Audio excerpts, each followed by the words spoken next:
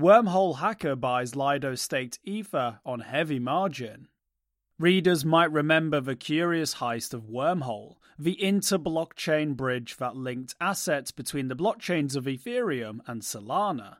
Not only was it history's largest bridge loss at $325 million, it was also championed by fraudster Sam Bankman-Fried and capitalized by a multi-billion-dollar trading firm, Jump.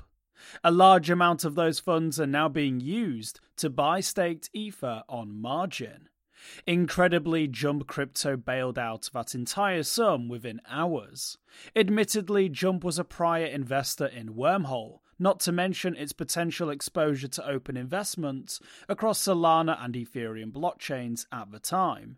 Nevertheless, its swift rescue left many observers part impressed, part stunned, and wholly questioning how such a large hack could receive immediate forgiveness. Now, on-chain forensics has linked those funds to a leveraged bet on Lido DAO, Ethereum's largest staking service. On January 30th, 2023, Chainalysis detected the first movements of the stolen Wormhole Ether. The owner used a series of looping transactions involving Lido DAO's staked Ether and MakerDAO's stablecoin DAI to become the world's fifth largest staked Ether holder. Known as a liquid staking token, one staked Ether is a promissory note of sorts.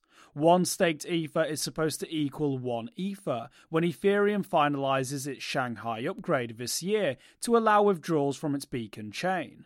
Shortly after that time, Lido DAO plans to allow holders to use Lido's protocol to redeem their staked Ether for Ether.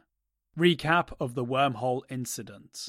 In February 2022, an alleged security incident lost hundreds of millions of dollars worth of Wormhole Ether, a Solana-based asset pegged to Ether. Solana describes Wormhole as an interoperability protocol that enables its blockchain to interact with other DeFi networks. Basically, Wormhole's primary use case was swapping real Ether to Wormhole Ether, a Solana-based token allegedly pegged to the price of Ether.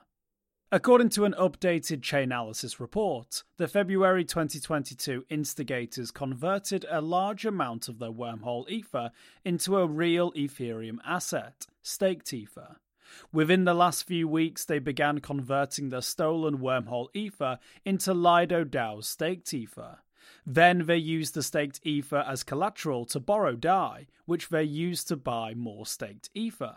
The instigators repeated the process of using staked Ether to buy more DAI from MakerDAO, and then buying more staked Ether with the DAI, and so forth, until these loops availed them of the world's fifth largest holding of staked Ether.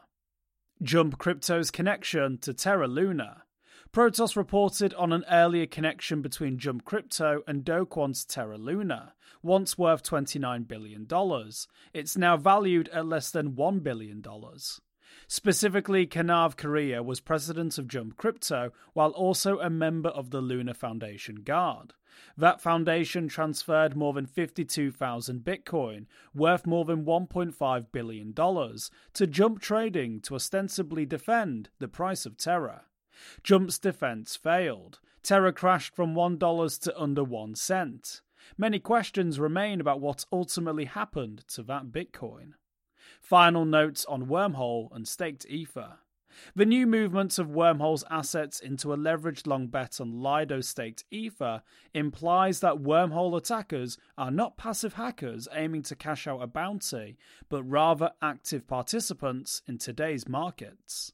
It is possible that the entities behind the Wormhole breach could remain one of the biggest staked Ether holders before Ethereum's Shanghai upgrade activates.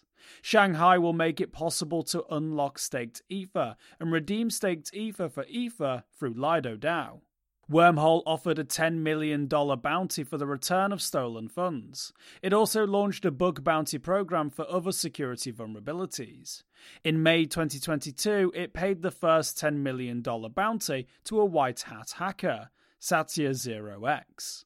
For more informed news, follow us on Twitter and Google News, or subscribe to our YouTube channel.